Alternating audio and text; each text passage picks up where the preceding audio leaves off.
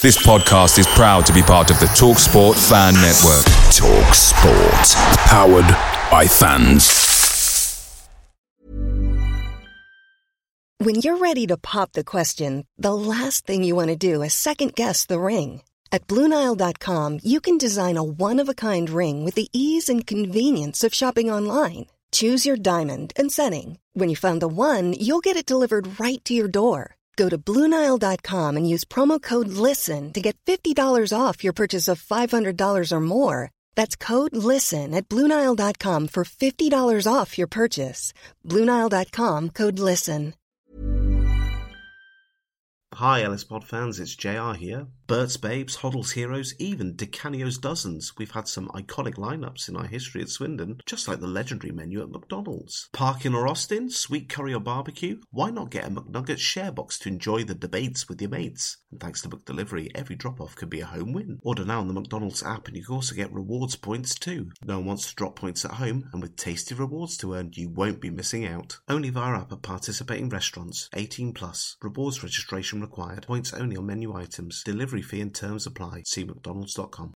Rodgers is streaking ahead and he's onside. Beautiful play! That is that! What a good shot!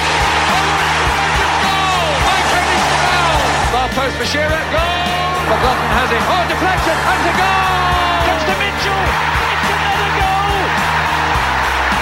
Incredible! Hubble! Taylor has scored, and that surely means it's the Premier League for Swindon Town now. Fantastic goal by Jan Piotr. Parkin. Austin going in. Yes, you bet. 2-0 Swindon. Danny Ward. No problem. I will win this league anyway. Richard, he's hit it. It's Gladwell. Tony Doyle strikes again. And a brilliant goal from Harry McCurdy.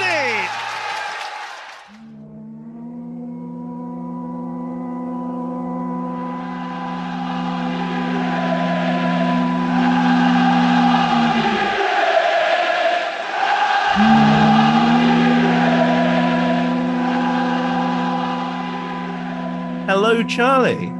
Hi, Rich. How are you, mate? Oh, I am very well, and I'm very, very excited to finally have another ex-player on the podcast. It's been a while. I've had complaints, so you're a superstar for saying yes. Thank you. I hope I don't disappoint. No, neither do I.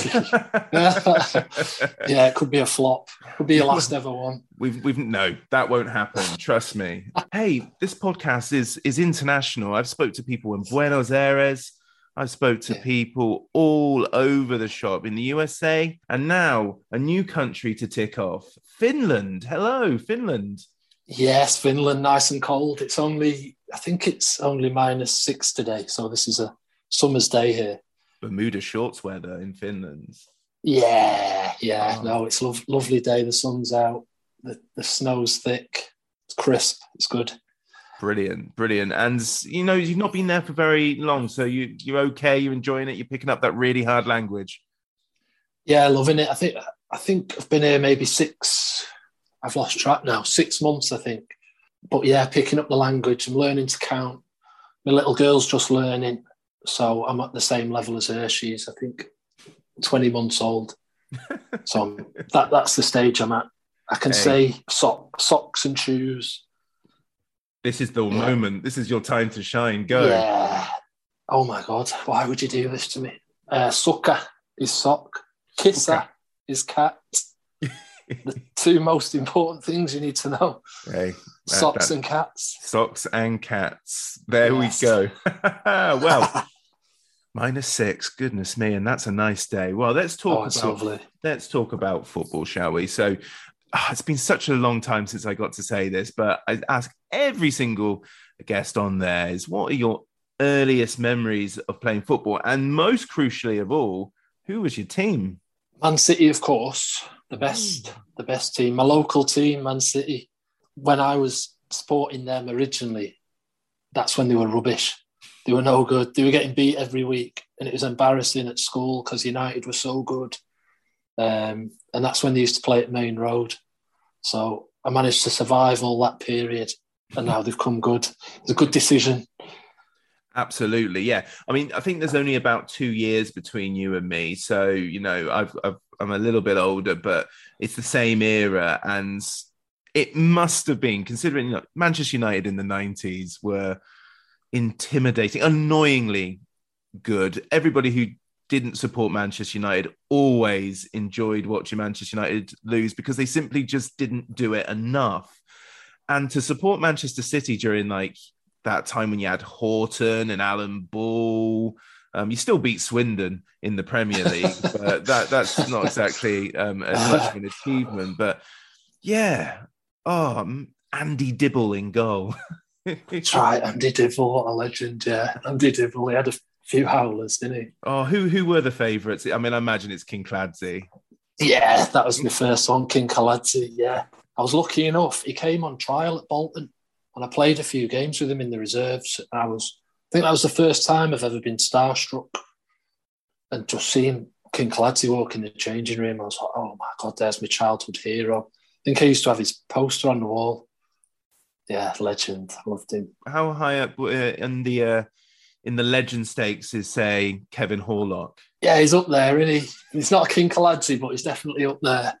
So I would say Comyn-Platt isn't a Horlock or a Summerby or a Fitzroy Simpson, but I can see Fitzroy, where yeah.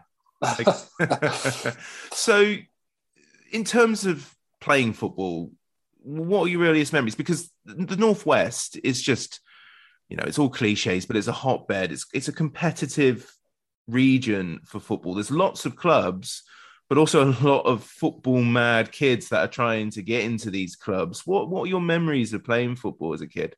Originally, my dad used to play for Wythenshawe Amateurs, a club in Manchester.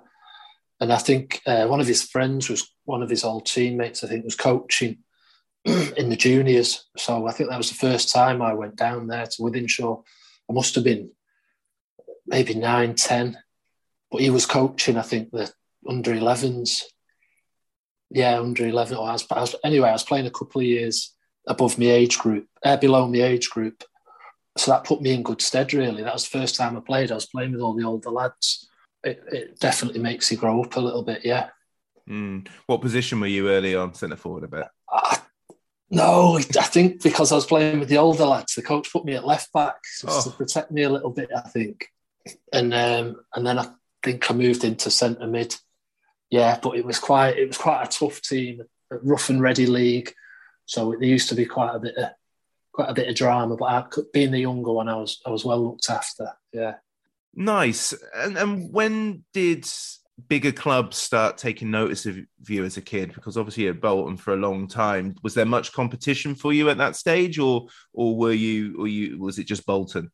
Well, when I went to secondary school, my primary school didn't have a football team, but that's when I was playing. I know what a pathetic primary school, but they didn't have a football team, so that's when I was playing for Wythenshawe with these older lads. So when I started in secondary school, playing with lads my own age, it was easy. Do you know what I mean? I felt I was one of the best players.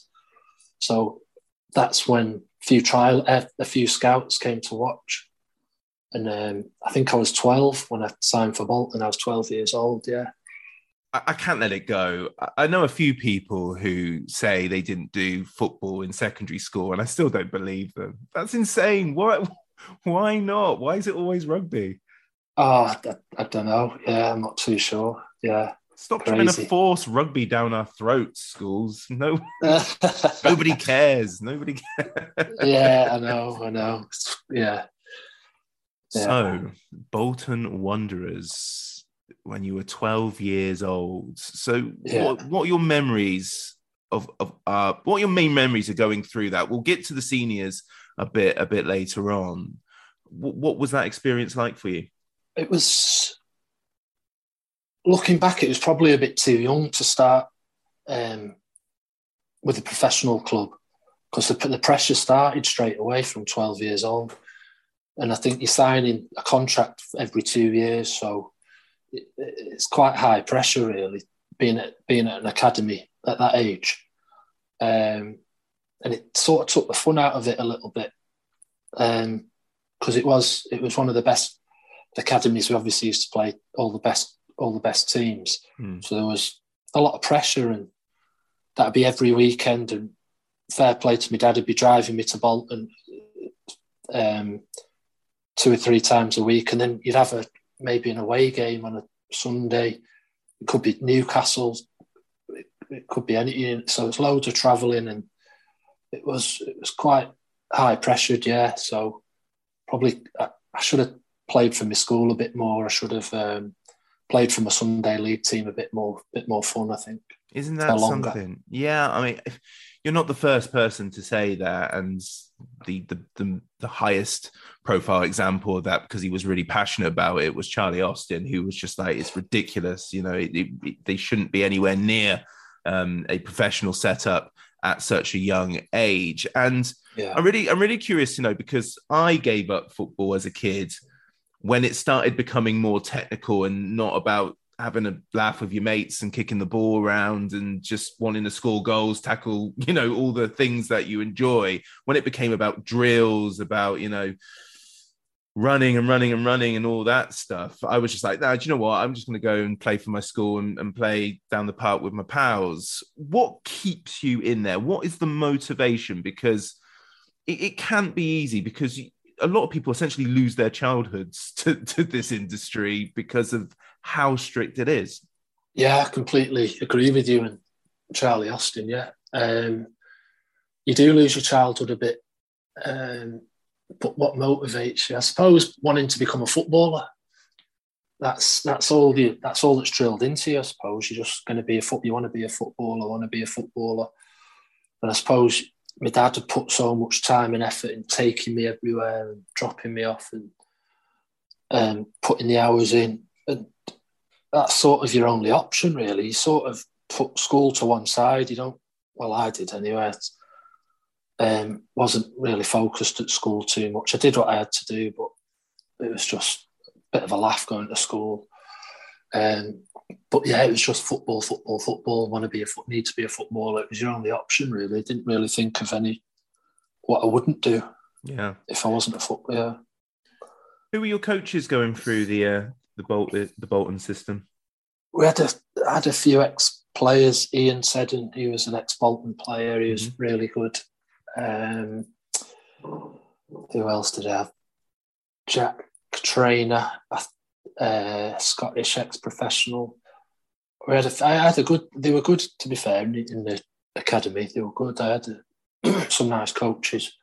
But then it was, I think I was 15, must have been 15 when I got told I was going to be getting a YTS, a scholarship through Bolton. So yeah, I knew straight away then that I'd be going there for a couple of years as soon as I left school, which I don't think they should have told me, really. But, before your exams, yeah, they like to say you're going to be a footballer before you do your GCSEs. It's like, they don't matter than these, yeah.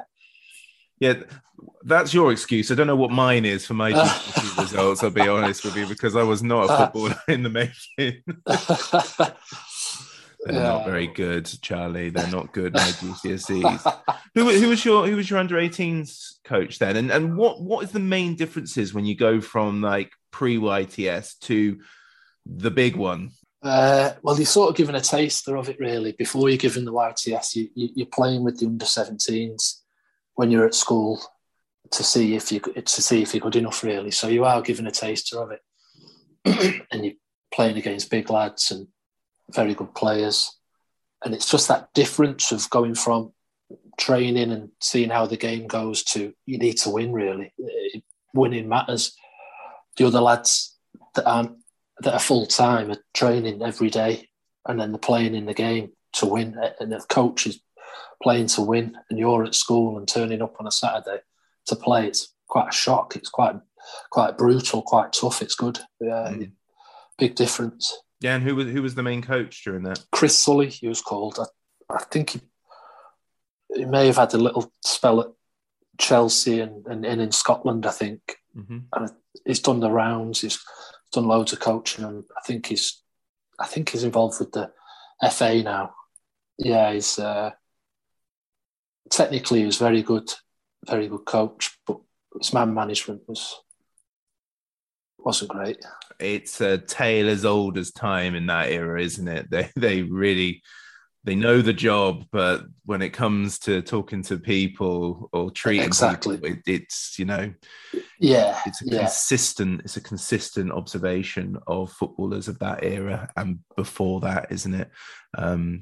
And I guess that era just, well, we can't do what we used to do. They're never going to be great footballers if they exactly dead right, man. Exactly. And it's I don't know, it's such a precious age, really, and it grow at 16, 17, 18. It's really important. I guess they're just reflecting on how they were treated a lot of the time, aren't they? Yeah, quite bitter. Yeah, bitter, I think. Yeah, and I think it all stems from that. But oh well. Oh, who was in your under 18s team then? Who were you fighting for professional contracts with? Had Ricardo Vazte. Nice. He went on to play a bit. Joey O'Brien. Nice, yeah. I think he followed Allardyce for a bit.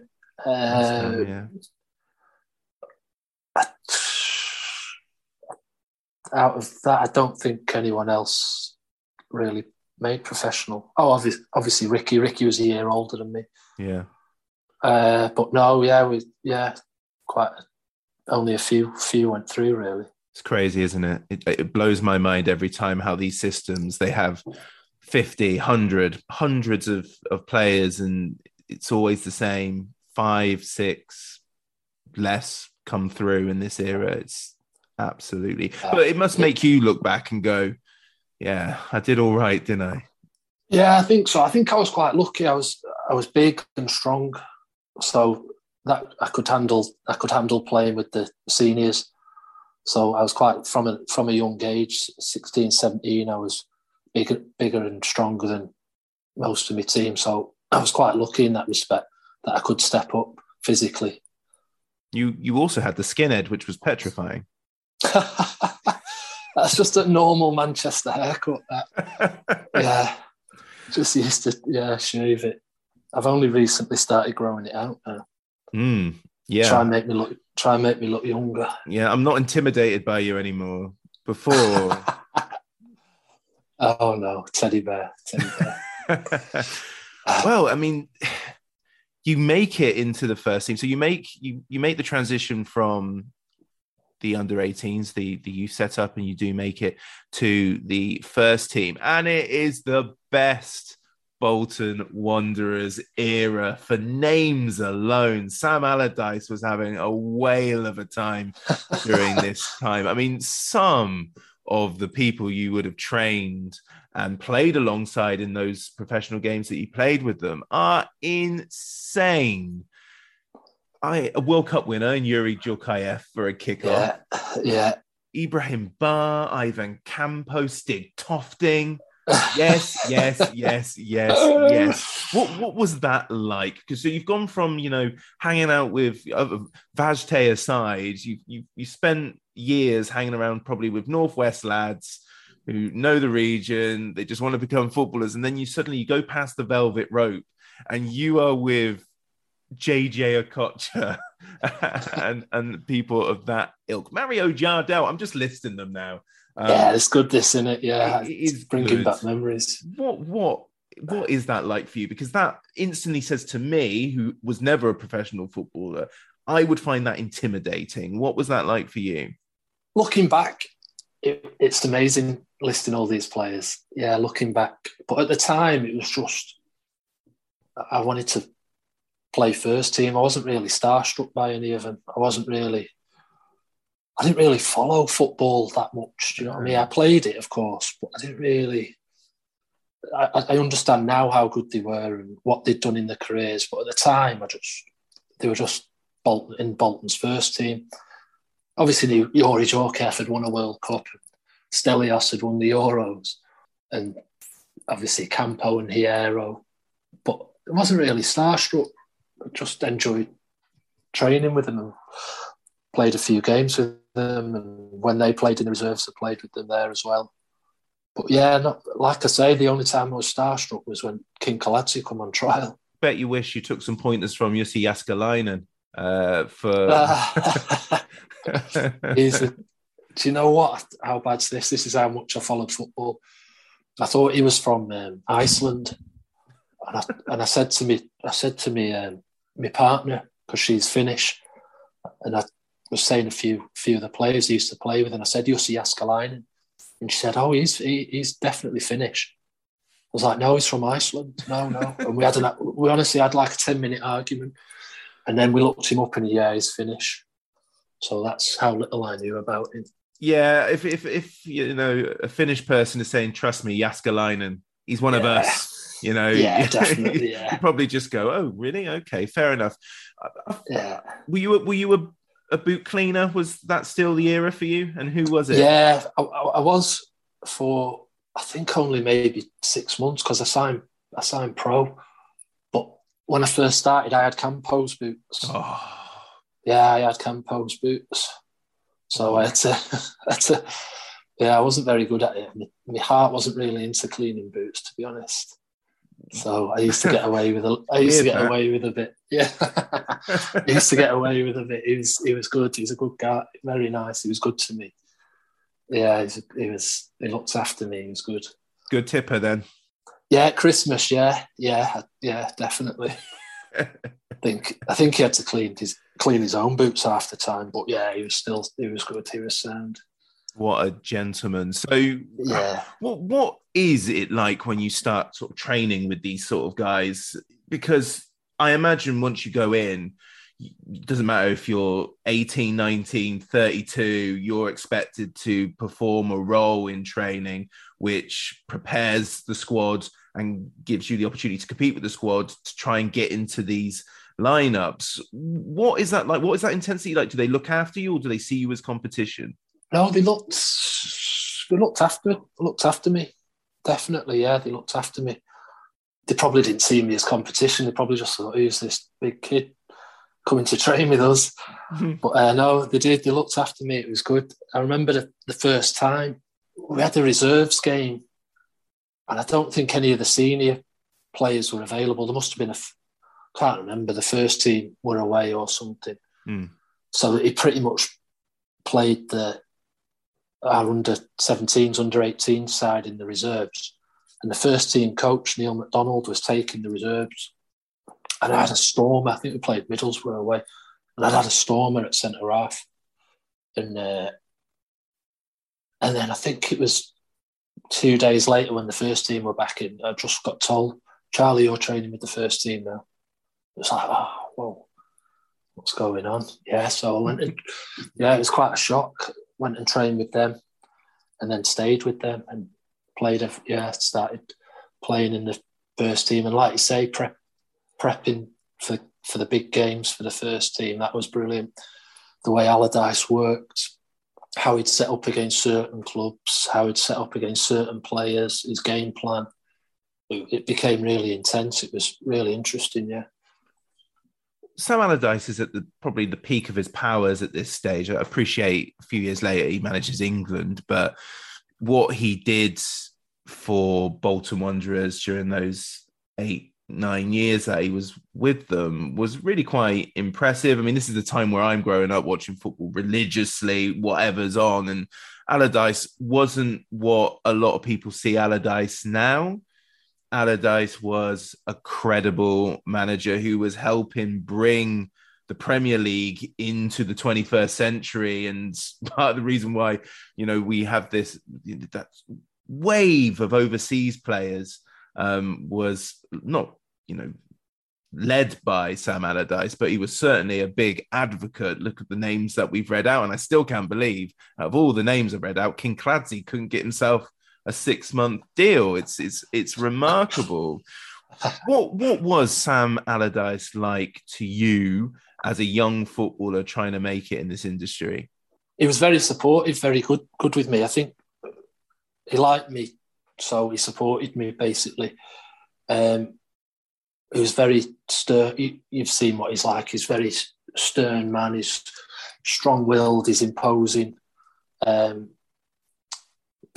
aside from all that, he's very clever the way he did it. He was one of the first of his kind because I think he'd gone and played in America. So when he was playing in America, they trained with NFL, an NFL facility. So at this facility, they had all this sports science, they had masseurs, they had sports psychologists, they had, loads of backroom staff. And he brought that all into his coaching at Bolton. So he was one of the first of his kind, really, in England to do that. The amount of backroom staff he had around him was incredible. All the sports science stuff, the pro zone stuff, all the fine detail that went into it. He wasn't just a kick it long manager. He surrounded himself with lots of really good professional staff, and was very detailed. Must have been a bit of a shock rocking up at Swindon a bit later on. Well, I've gone from that to Andy King, just having a dart in the dugout. I missed the cloud of smoke, but we'll get to that in just a minute, because you did. Yeah. And it's a real credit to you, really, that we get to talk about first team football at Bolton, because, again, I list out all those players. And yeah, sure, it's a rotation. You play cup games, but you've still got to earn the right to be in that. Football managers just don't just say, pick him, and we'll see how it goes. They pick players based on their performances behind the scenes. And you managed to get 3 appearances in the 2003-04 season in the Cup, 1 in the League Cup against Walsall and 2 in the FA Cup. I got 4, thank you, Rich.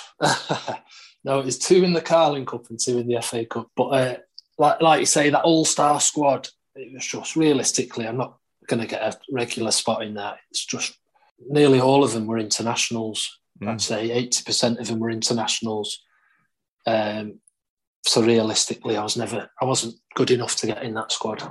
But yeah, I was rewarded in the Carling Cup coming on twice. I can't remember what rounds they were, but it was the year we got to the Carling Cup final. So that was amazing. And then, I started 2 FA Cup games for them as well. So yeah, that was special. Yeah, good memories. Yeah, Walsall, you come on, the game's gone, in the sense of the game's gone, the game's won. I think you've won 3-1 and you get 10 minutes at the end, which is really, really good. Do you remember who you came on for? Is it Bruno and Gotti? There it is. Well done. Is it? Nicely done. So, you come on for Bruno and Gotti, and then you play in the failed FA Cup run, I guess, because you get knocked out to Tranmere in a replay. But it doesn't. Yeah. How much does that really make any? I mean, for you, I guess you're like, well, if you get through to the next round, I might get into the squads for the next one, I suppose. But I mean, to just get those minutes, and Bolton was quite funny, really, because they had these sort of not aging, but players certainly that they've run their race and they're still able to play the top level, but they're not Juve sort of or Inter level anymore. Yeah. So you've got those international players, but the English guys are pretty much they've been there, done that of English football. I mean, Kevin Poole, for goodness sake, was in goal when Swindon beat them at Leicester at Wembley in 1993. But you got players like Kevin Nolan, who's coming through at that stage too, Anthony Barnes. So it was a real mix of players. But, you play alongside Henrik Pedersen, Stelios. I won't try and say the surname, even though I can say I know I'll fall over. Giancopoulos? I tried. Well, we'll go with that. Something. And then I mean, are those sort of memories a blur? Because this is a long time ago, so I don't expect you to know beat for beat sort of memories of this. But do you remember those moments? Yeah, I think, I do. I remember the good moments, yeah, definitely. But like you say about the FA Cup, that was the worst thing about getting knocked out, because it limited me opportunities. Yeah. Yeah, that was the worst part about losing in the replay. Yeah, it went to extra time and we lost. But yeah, the English players, they were very professional. They were good, really solid players. Like you say, Nolan and Kevin Davis up front. The team pretty much revolved around him, really. Yeah. The following season, you get sent out on loan, and it's back in the glory days of loan spells where you can just get flung to some far out, some outpost in England for a month, and you're expected to just fill in a gap and make an impact, and maybe it gets extended, maybe it creates another loan spell. But I think you had a month at Wycombe. What was that like for you? It was quite tough, really, because I think I was 18, maybe just turned 18, 19. I don't know how old I was. I was young. But I think I got told on the Thursday after training, you're going to Wycombe on loan, you need to go tomorrow. It was like, what? I didn't even know where Wycombe was. What's this? And they said, Tony Adams is the manager. So I was like, amazing. Because obviously I knew who he was. Yeah. Legend, England captain, Arsenal captain. I was, really, really happy that he wanted to sign me. But yeah, it was all really rushed. It was just, you're right, you're going to Wycombe tomorrow. And I remember driving down to some hotel in Wycombe, and the traffic, I remember, it took me like 6-7 hours or something to get there. And I had no dinner, and I had just the worst preparation you could imagine. I didn't know what was going on. I've rocked up at this hotel, and we had a team meeting in that same. We had a team meeting in that same hotel the next morning, on the Saturday morning before the game, and I didn't know any of the players. I didn't recognise anyone. I only recognised Tony Adams, and he's gone through the team sheet. He's gone, Charlie, new lad. You're starting left back. Flipping it. I've been playing centre half for you. It's bread and butter centre half, and it's just gone. Yeah, you'll be starting left back. I was like, wicked. And I had no dinner, nothing. He's like, right, well, the coach is leaving at, I don't know, 1 o'clock to go to the ground. It was quite close to the ground. So coach is leaving at 1 o'clock to go to the ground. So meet back down here at 1:15. So I've just come back to my room, had a bit of a sleep. I think I'd bought a sandwich or something. I wasn't feeling great. And I've gone back down anyway, 1:15. I saw the coach. And I saw the lads getting on the coach. So I've jumped on the coach, put my bag on, gone to sit at the back of the coach, and let on to a few of the lads. And I started looking round going, where's Tony Adams? And I've had a look, I've had a glance to my left, and I've looked at their tracksuits, and they're all in their Swansea tracksuits. Oh no! So I've got on. We were playing Swansea. I've got on their coach. I'd sat down with all the lads. I'd let on to, yeah. So I've gone. I think I swore and stood up and gone, oh my God! And then I heard all them laughing at the back of the coach, giving me a bit of grief getting off. And I had to get my bag off and go back in the hotel, and all the Wycombe lads were sat in there. Well, I hope Andy Gurney. I hope when you got up at Swindon, Andy Gurney said, "Are you? I know you. Yeah. Did you play for Swansea at any point?" No, I was on the coach. Yeah. Well, him and Martinez, I think, were centre mid. Swansea, that's right. Yeah, that's right. Crucially, for your spell at Wycombe, you may not remember this, but Frank Talia was your goalkeeper who played many, many times for Swindon Town. But crazily, Matt Bloomfield was one of your teammates, and he's only just finished playing for Wycombe in the last couple of weeks, which is nuts, isn't it? We're talking about good is that? We're talking about 2004 here, and he's just finished up. It's mad, yeah. It's a fair play to him. And I remember him a really nice fella, yeah. I thought he was about 30 odd at the time. Yeah, well, I think he just looks old, yeah. Well, he's just finished. His mind. Yeah, that's mad, yeah. Fair play to him, yeah. Good on him. Absolutely. But Nathan Abbey was fast compiling a goalkeeper's nightmares video of his own, this time gifting a second equaliser to Swindon's Charlie Comyn-Platt, just 3 minutes from time. Okay, so you finish your loan spell at Wycombe, and that's, there's no more appearances for Bolton at that stage. Was it now? Were you simply in a situation where there's nothing you can do? You're not breaking in, because I know you joined Swindon as a recommendation. So were you out of contract, or did just Allardyce help you out by getting you a move to town? I was out of contract, and it came as a bit of a shock when he told me that he wasn't going to renew my contract, because he liked me and we got on well, and he'd not really said, "Oh, you need to work on this, you need to work on that." And I was, training with the first team all the time, and he said, "We're not going to be renewing your contract." So I was like, "Oh, wow!" And that's all I'd ever known from 12 years old. Yeah, was Bolton.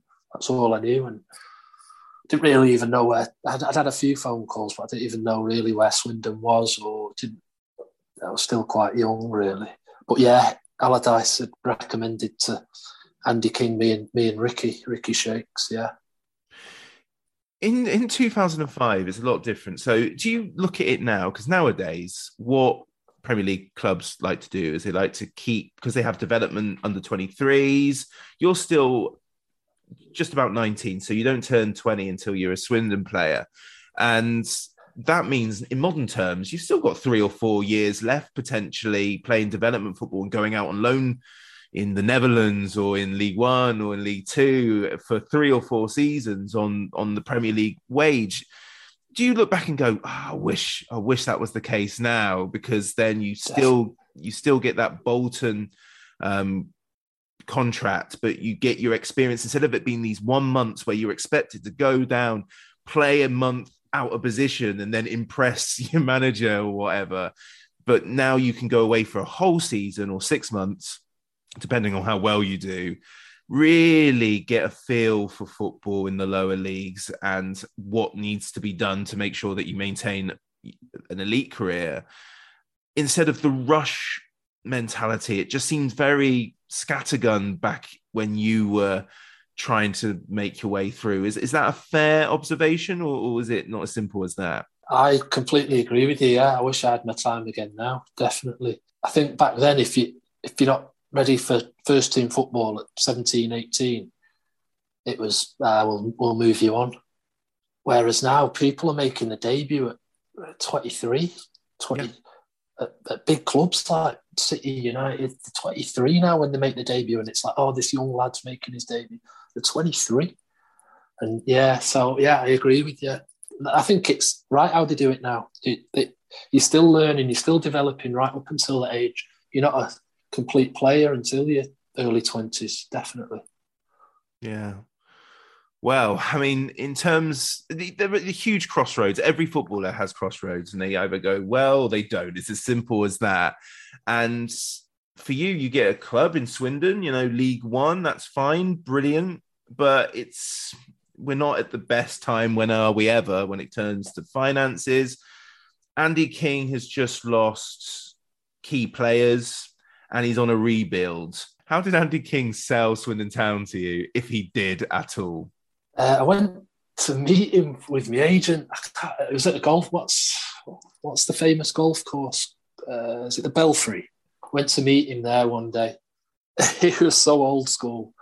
I was taken because I knew nothing about it. Like I said, I didn't really follow football, so I didn't really know anything about him or the club. And he was just very, he's going, here's the offer, here's the contract. What do you want to do? Do you want to take it or leave it?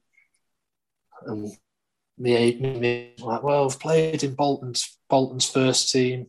Well, yeah, I'm a good player at that. And he's like, yeah, you only made those appearances just because they were nothing games. He only put you on just because they were nothing games. I was like, oh, cheers. Who's this guy? Who is this guy? But no, in the end, I think because Ricky was signing as well, it made it a lot easier if both of us was going down there and relocating. In my 21, 22-year-old brain, I would have just assumed you and Ricky Shakes were best mates. Were you good pals? I know he's age above, but were you just kind of, oh, I know Ricky sound, and vice versa, or were you pals? We obviously knew each other from Bolton, from playing at Bolton, but we became mates obviously when we come to Swindon. Yeah, we became close then. But yeah, at Bolton we played together, but we weren't particularly close. Ricky Shakes, of course, the first social media star of Swindon Town Football Club, uploading his dancing on YouTube at the time. That was me filming him. That was me with the camera. So that was down to me. He needs to thank me for that. Yeah, you got the angles all right. Well done on that front. I remember you signing on a day where like we announced quite a few. I think it was you, Ricky, Jack Smith, Tony Thorpe, and I think maybe even Jamie Cureton. So it was like, you know what football fans are like. We're spending the whole summer saying sign some players, etc. And then they did 5 in a day, and it was a good day, really. I mean, Cureton and Thorpe were been there, done that. You know, we really expected the world, especially from Cureton, and Jack Smith had, you know, good pedigree with Watford, and you guys who were breaking into the Bolton side. But what? I mean, this is a season where 36 players play in the league for Swindon. You know, it's a messy time. Did it feel like that when you arrived? Because of course, this is a season when there's a change of manager. But was everything pretty calm in the summer, or did you know when you start rocking up for pre-season? Do you have any memories of going, "What have I done here"? Good question. No, the pre-season was, I didn't really notice all the goings on. I didn't really know the situation of the club. I didn't know what past players had been and gone, and I didn't really know who the new signings were, to be honest. I just wanted to play, and then I played a few pre-season games, and I wasn't starting them, and I couldn't work out why, you know, because I've obviously come from Bolton. I've played in their first team. Why am I not starting for this? Why am I not starting in these pre-season games? And then I slowly realised that I wasn't going to be starting for the start of the season. And then, he didn't really play me too much, Andy King. That must be tough. You've already said it's like, look, I've been on the periphery of a Premier League side, and now I'm in League One and I'm not getting a look in early on. It's very easy then to, you know, sulk, kick up a stink, be a bit like big-headed and say like, hey, you know, what on earth's going on? This is not what we talked about. Were you just head down that I'm just going to keep doing what I'm doing? Or was there moments where you're like, what am I doing wrong? Or, I mean, Andy King is the sort of manager. I've spoke to many, many people who were managed by Andy King at Swindon. And there are two sides, the people Andy King liked and they liked him, and the people that Andy King didn't get on with, essentially. I'm not going to say he didn't like them, but he gave them a rough old time. And there is no in between. You know, you were either in the card school, you were not in the card school. You know, it was simple as that. Were you one of the very few in betweens, or were you just a squad player who had to earn the right? Yeah, I don't think at first he thought much of me. I don't know. Yeah, that's his opinion. That's absolutely fine. Yeah, but no, he didn't think too much of me at first. But it was funny because I think he played me once against Wickham in the cup, and I played quite well. It was the game Alan Reeves broke his leg. It was horrible. It was that game, but yeah, he didn't play me again after that. But after he left the club and he went to Grays, and he signed me from there on loan, and he was my best mate then. It was mad. He loved me then. Mm-hmm. I was really hesitant to go and play for him, because I thought, he doesn't like me. He never played me. What's the point? And he was the opposite when I went there. Yeah. Isn't it funny? I think it's largely not, I want to say, you know, I'm trying to find a better word than deliberate sort of psychological sort of motivation, and try and sort of that treat them mean, keep them keen sort of element that he will identify a player and go, this guy doesn't want me to blow smoke up his backside. I need to be tougher with him. But the repercussions of that can go either way. It can either motivate you, or it could just leave you demoralized. It's an old school trade of thought, because every single person that I've spoke to again about Andy King have all got the nicest things to say about him. Of course, you know, he's passed on, but they all could see why retrospectively, but at the time it could be quite tough. Yeah, definitely. He was old school, wasn't he? He was old school. But again, it was at Swindon, what was a big difference as well, they didn't have a reserve. So they might play the odd game here and there, maybe once a month or something. Yeah, they didn't have a reserve. So when you weren't playing, I don't know, it's hard to get into the team if he's not picking you. And it's not like they were winning; they were getting beat every week. And he's still not picking you, and you're training, and you don't know what to do. You can't. He just don't like you. That's it. It is odd, isn't it? And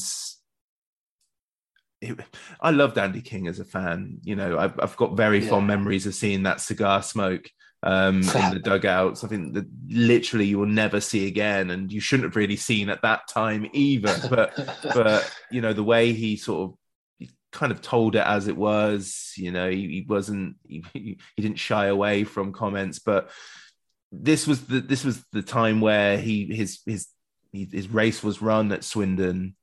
And what is it like being in a dressing room where it's just not working? Do you sit there and it's like it'll click eventually, or is it quite poisonous behind the scenes, or you just kind of just go, well, it's one of those things, you know, someone's got to go down, someone's got to struggle, and it's just this season? No, well, it's just because I wanted to play, really. That's all I was concerned about, was playing. Yeah. And I don't know why they were getting beat, but it wasn't working, whatever he was doing. The same team he kept picking wasn't working. I think they lost, before he left, they lost 10 in a row. And so that's ultimately what got us relegated. They lost 10 in a row and he didn't really change, you know what I mean? He didn't. I suppose he stuck by his guns and carried on doing what he was doing, but it wasn't working. But that changes for you when Iffy is appointed manager. So Iffy Anura comes in and he starts giving you minutes. What was the difference between Andy King and Iffy Anura? Iffy just, he spoke to everyone, and I remember he had a meeting with the whole squad and he said, everybody in this squad's going to be involved at some point. I'm going to give everyone a chance, really. Yeah, and he said that, and that was quite uplifting. That was, maybe I might get a chance now. I've spoke to Iffy, and he's really, really sound, and it just felt like he was on a hiding to nothing really that year. It's so weird because we had the components to stay up. You know, in the start of the season, we had Tom Heaton in goal. Of course, he was coming through, but he was a great goalkeeper. You've got those experienced centre forwards. You've got Andy Gurney coming back. You've got Steph Mignoranzi. You know, you've got so many you've got players who are more than capable of keeping Swindon up. But it was just so...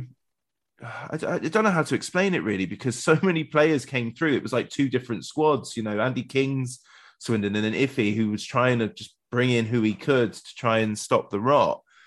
It was a really tough season to experience as a fan. Careers are on the line for you guys, and it must be so frustrating. Like you said, especially when you're not getting minutes either. But through November, December, and January, you're pretty much in the squad week in, week out, aren't you? Yeah, that's right. He was I think I was on the bench for a game against Scunthorpe, and I think Jarrell Eiffel might have got in to come off.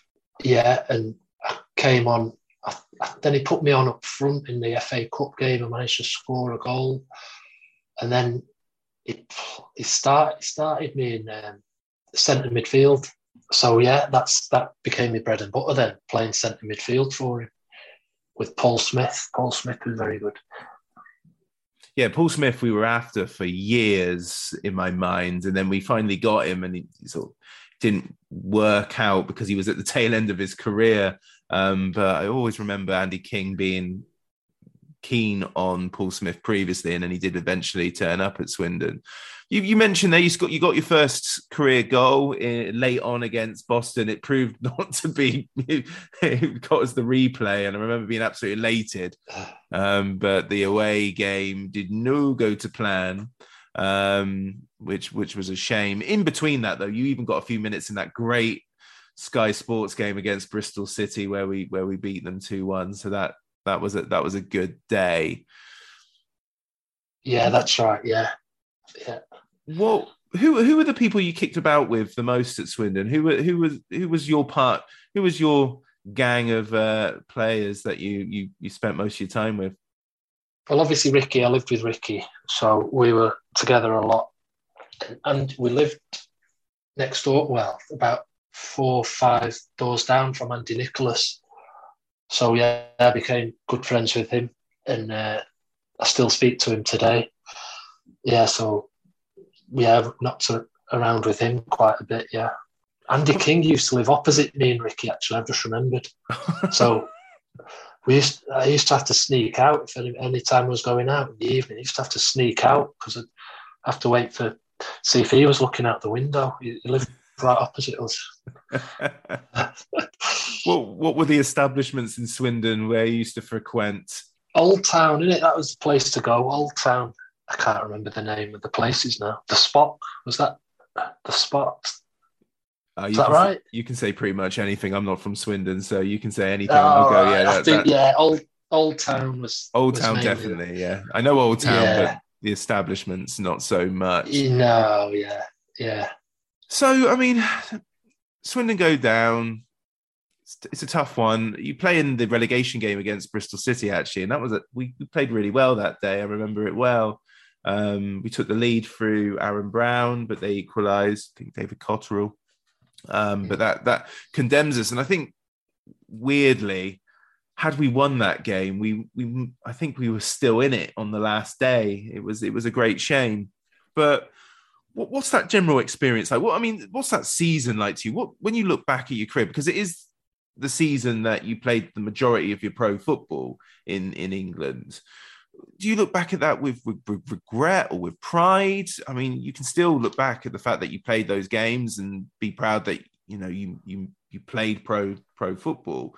What do you do? Because some of you guys, you don't think about it at all. You move forward, you look forward, you don't look back. But what's the case for you?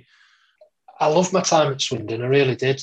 Obviously, it's so much better when you're playing.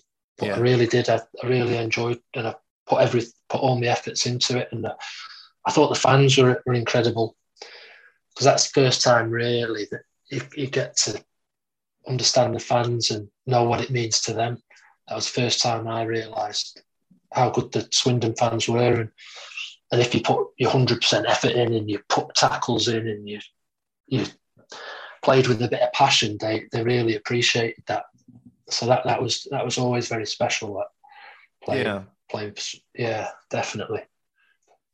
The summer of 2006, Iffy isn't kept on. Dennis Wise comes in with Gus Poyet, and you go to Ibiza. You do pre-season, and you're around the squad in the early stages of the season. So what happened here? He came in. So again, it's like starting again. He brought his own group of players in. I played a few games. Started a few games. He played me left back a few times and centre half a couple of times. But I injured my shoulder. I remember doing my shoulder. So I was out for, can't remember how long, for a few weeks anyway. And I remember he pulled me and said, "Oh, you're going to be playing. We want you playing again. Now that you're getting fit, we want you back in there." I think maybe left back again, I'm not sure. And that's when it announced that he was going. It was like, oh no. So it was a shame. Yeah, he quite liked me, yeah. Yeah. I guess it's one of those things as well. So was it a case that Sturrock comes in and he doesn't fancy you? Or essentially, what is the exit of Swindon? What does it come down to? Again, Sturrock brought his own guys in, and he liked certain players, and he didn't like, I don't know, he just didn't. I don't even think he knew who I was. I don't think he knew anything. I remember his first day, and he read out a list. I think we played a game on his very first day, a training game, and I wasn't even in the 11v11. I wasn't even in the. Wasn't even on the. He'd missed me out, and I was like, "Where am I playing?" And he's like, "Oh, what's your name?" I was like, "Flipping it." He's like, "Oh well, you go up front." I was like, "What is going on here? Who's this clown?" So yeah, it wasn't a good start with him and his staff. He'd gone from Dennis Wise and Gus Poyet to Sunday League almost. It was like, what's going on with these guys? Yeah, that's going to be tough, because Sturrock does pretty, as far as fans are concerned, Sturrock does a good job, doesn't he? And I guess that comes down to man management again. You know, when you come in, you treat everyone the same, and you go in and you make sure that you know who your squad is, or if you don't, make sure your assistant goes, well, you know, that's Ricky, that's Charlie, that's, you know, Michael, that's Royce, that's Andy, you know. And then there was quite an exodus at that stage, because I remember like Andy Monkhouse, he played pretty much every game under Dennis Wise, and then he was done. Fola Onabuje, he played quite a lot early on, and he was done. So you weren't alone in that, were you? Oh yeah, he just wanted it his way, and that's fair enough, I suppose. Yeah, but yeah, it was just such a contrast when they came in. It really was. It was like very Sunday League about it. He did well. He got them up. He did well. He had a good squad, but just real strange fella, and the staff he had with him were odd blokes, really. Yeah, but they did well. So they did well, and that's the cruel nature of really being a pro footballer, because the fans, we see the results, we see the successes, but we don't see what is necessarily happening behind the scenes. So your time at Swindon ends abruptly, and you go to Rochdale, which, you know, logically sounds brilliant, right? Because it's local to you, it's League Club, you know, it's League Two, so brilliant. Talk to me about Rochdale. Yeah, well, it was just, again, I was sick of Swindon and sick of these guys. Not of the club, just sick of the new manager and his staff. Yeah. An offer had come in. I think one of them had pulled me in and said, Rochdale want to sign you. But it was right at the end of the transfer window. He said, Rochdale want to sign you. We recommend you go. You should go. You're not going to play here. And it was just, I was just angry and like, didn't even think it through. I was like, yeah. So I drove up to Rochdale, met with them and just signed. Yeah, it was just, I'd just had enough of those guys and thought, yeah, I'll go to Rochdale and play up there. Got there, I remember the first Saturday, the first fixture, I wasn't even in the squad. I was like, what's going on? Not even put me in the squad, he just signed me. I can't remember. We travelled away to a game and they were like lower half of the table, and I'd been playing well in League One 6 months before, thinking, what's going on? Why am I not in the squad? That was it. I don't know. He didn't.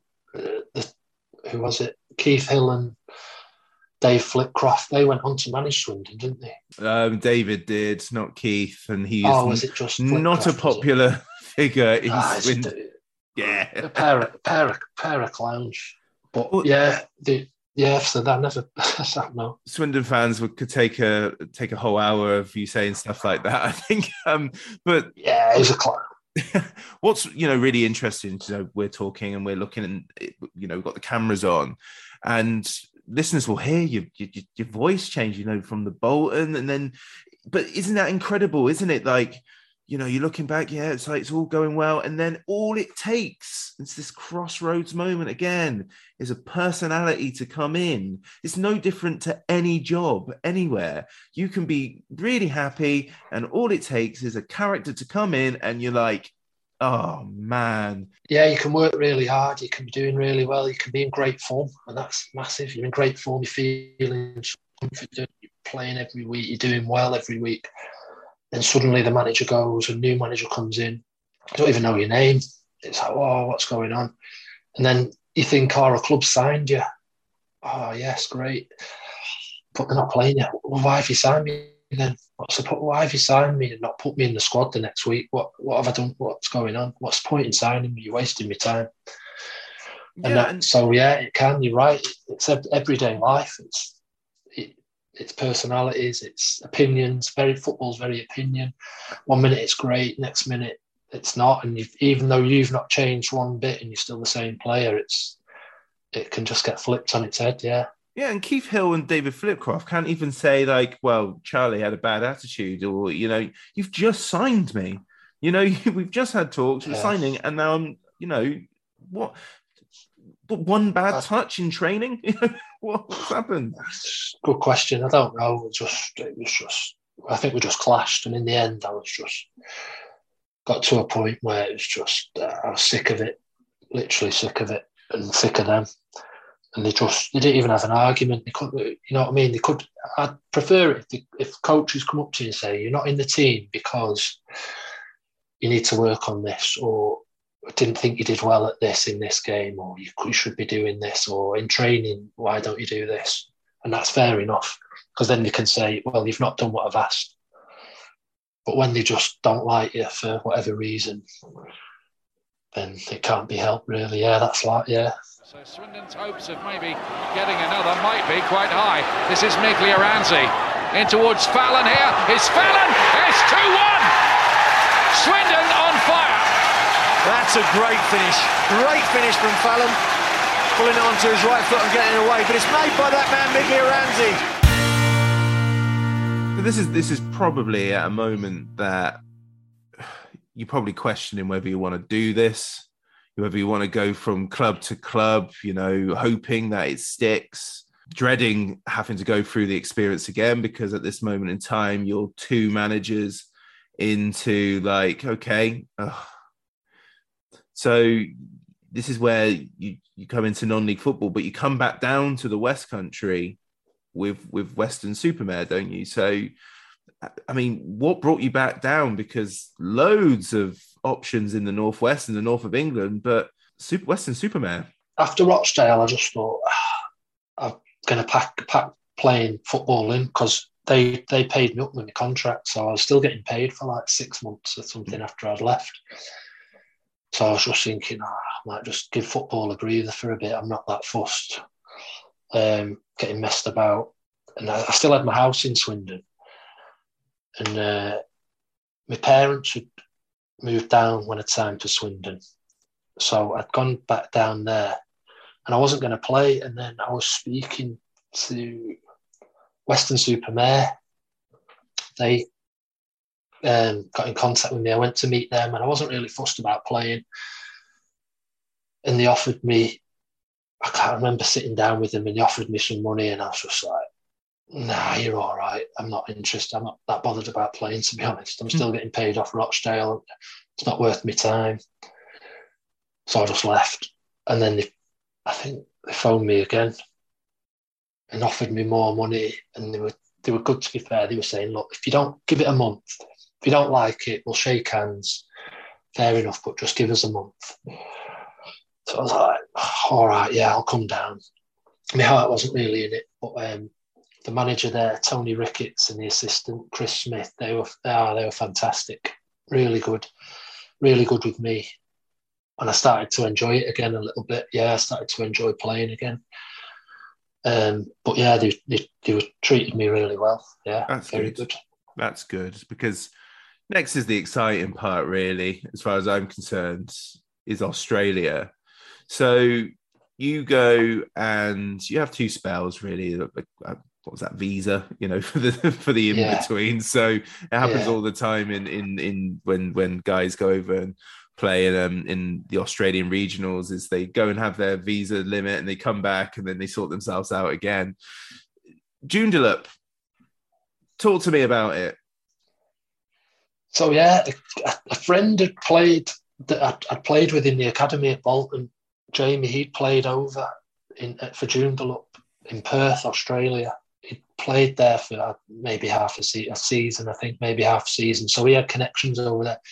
And I was speaking to him and I was like, oh, mate, I fancy getting away. I'm sick of it now in England. And he said, well, I can put you in touch with this team in Perth. I'm sure it is back in the days of emails. So I was getting emails off the club and they offered me a contract there and offered me coaching there as well. And the manager there said, oh, I can pick you up and you can stay with me and my wife until you find somewhere to live and we'll sort you out a car. And I thought, oh, do you know what? I'll just do it. If I don't like it, it only takes 1 day to come home. So I just thought, yeah, I'll give it a go. And I went and it was just, it was brilliant. It's fantastic. It was like the facilities there were incredible. The pitches, living by the beach. There was a lot of money going into kids' football, so the coaching was good. Obviously, the weather was brilliant, the lifestyle. It was like being on holiday every day. and playing football, of course. Football just got in the way. But it was Blooming football. It's always football. I Even know. as fans, you have a great away day, and then the game starts, and it's ruined. I mean, you do a nice little spell there. I mean, that's your club, really, isn't it? I mean, in terms of your career. And so I remember being the Swindon fan that I am. I always like to keep an eye on ex-pros, and it really did seem like, views in Google searches and on their website, it really did seem that you were happy and thriving at Joondalup. Is that the internet lying to me, or? No, definitely. It became a family. The people there were just incredible to me.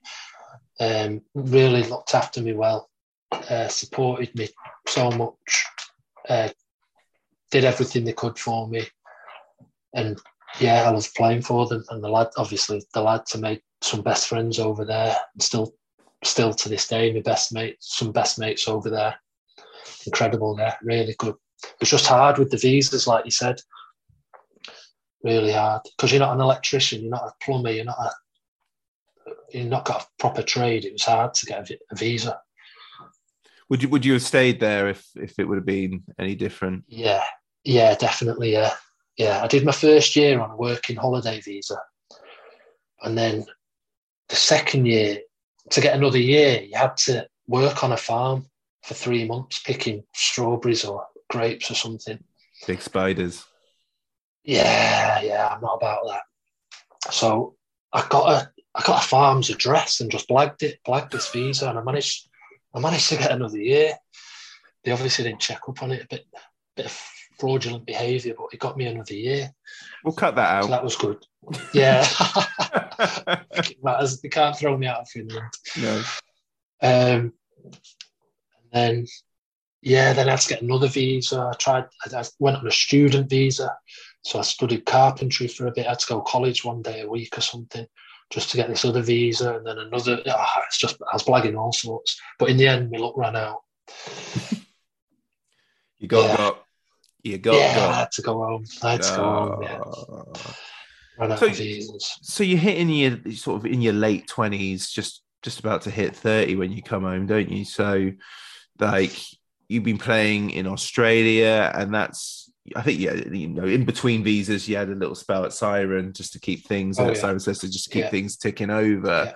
So you're young, football is still your trade, but maybe, certain levels of English football have now passed you by. So I imagine you did a lot of coaching in Australia. So did you come back and the goal is to coach, or were you thinking that might be it with football? Well, when I came back, a few semi-pro clubs had phoned me up in around Manchester. I went to watch a few games, and it's that old story. It was a cold Tuesday night in the middle of nowhere, and the football was just rush, head kick, rush, screaming, smashing, muddy. I just thought, I've been in Australia for 5 years. Got the goalkeeper rolling it out to me. I can ping it around, play across the back and all that. It was lovely. Then you go and watch that. It's just absolute hectic head kick football. And I just thought, do you know what? It's not worth it for, what do they pay? 150 quid a week or whatever it is, 200 quid a week. It's not in my heart. It wasn't. So I just thought, I might. So I got on my UEFA B licence through the PFA and managed to pass that. Yeah. So I'll go down the coaching role. And how have you found that? So who have you been coaching, and how have you found that transition? Went to Oldham. Got Oldham Athletic. I was coaching there under 12s I did a year, or just over a year, I think, there. And that was quite an eye-opener, really, for academy football. I think they're level 2, or no, level Cat 3. I think they are. But yeah, that was quite an eye-opener coaching Oldham's under 12s. There were some good players. We sold a player to Man City for like 50 grand or something. He was only 12. Wow. Yeah, it's mad. Yeah, that's insane. That brings us pretty much up to speed. So what's the plan now? So, you've done some stuff, with Andy Nicholas, helping out with the Liverpool international coaching that he does. And he was on the pod talking about that a year or two ago. It was just before the pandemic. So 2 years ago now. Unbelievable. Time does fly by. And now you're in Finland. What's the plan? Plan? Good question. I'm doing all sorts at the minute. Work-wise, I've bought a couple of new garage units in the city that I'm going to be renting out. I've got a shop to rent out, and I'm just converting a yoga studio now. So it's in an old barn, so I'm just converting that. You're living a hipster's dream. Living in Finland with yoga studios. Well done. Yeah. Well, it's not there yet.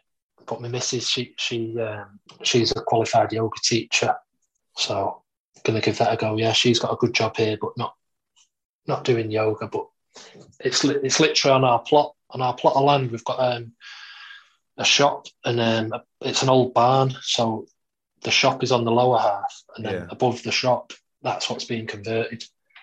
Oh, it sounds lovely. No temptation to coach the youth of Finland. That's a no.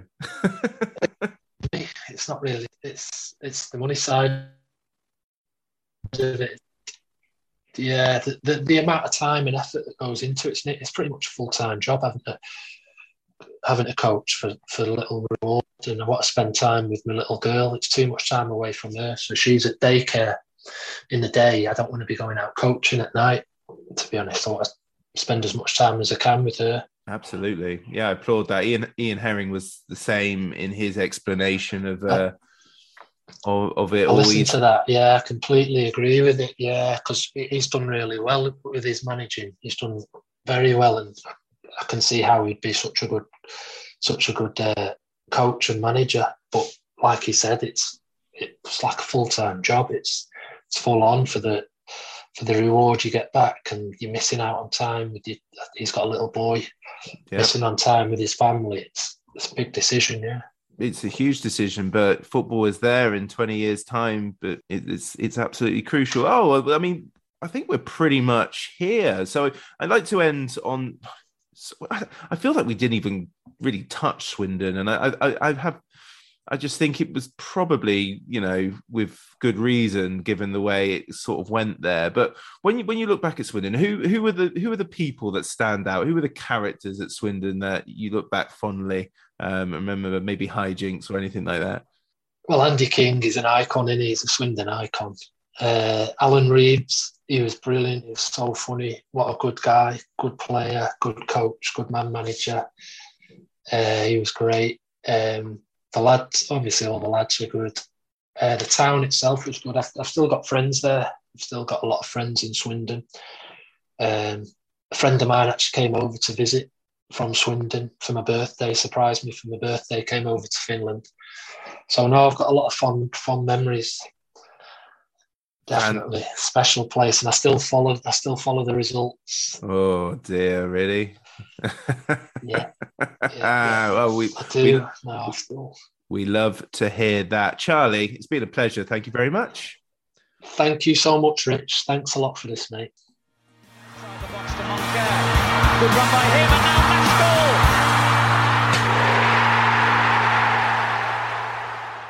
The Low Strangers is an independent podcast. Views given do not reflect those of Swindon Town Football Club. The music is provided by the great Matthew Kilford, and the podcast artwork is by Matt in Singapore. Thanks for listening. Come on, Swindon. Hi, Ellis Pod fans, it's JR here. If Swindon players were McDonald's items, who would they be? We've had lots of Big Macs, like the legendary Alan McLaughlin, Harry McCurdy, or even Steve McMahon. Perhaps you'd prefer to channel the power of McPlant like Darren Ward, or maybe 5 chicken selects, one to enjoy for each time Ben Gladwin joined. Yep, there's one spare, but there's still time. And you don't need Super Scouts or data solutions to get your hands on any of these. McDelivery through the McDonald's app brings them all to you. At participating restaurants, 18+, serving times, delivery fee and terms apply. See mcdonalds.com.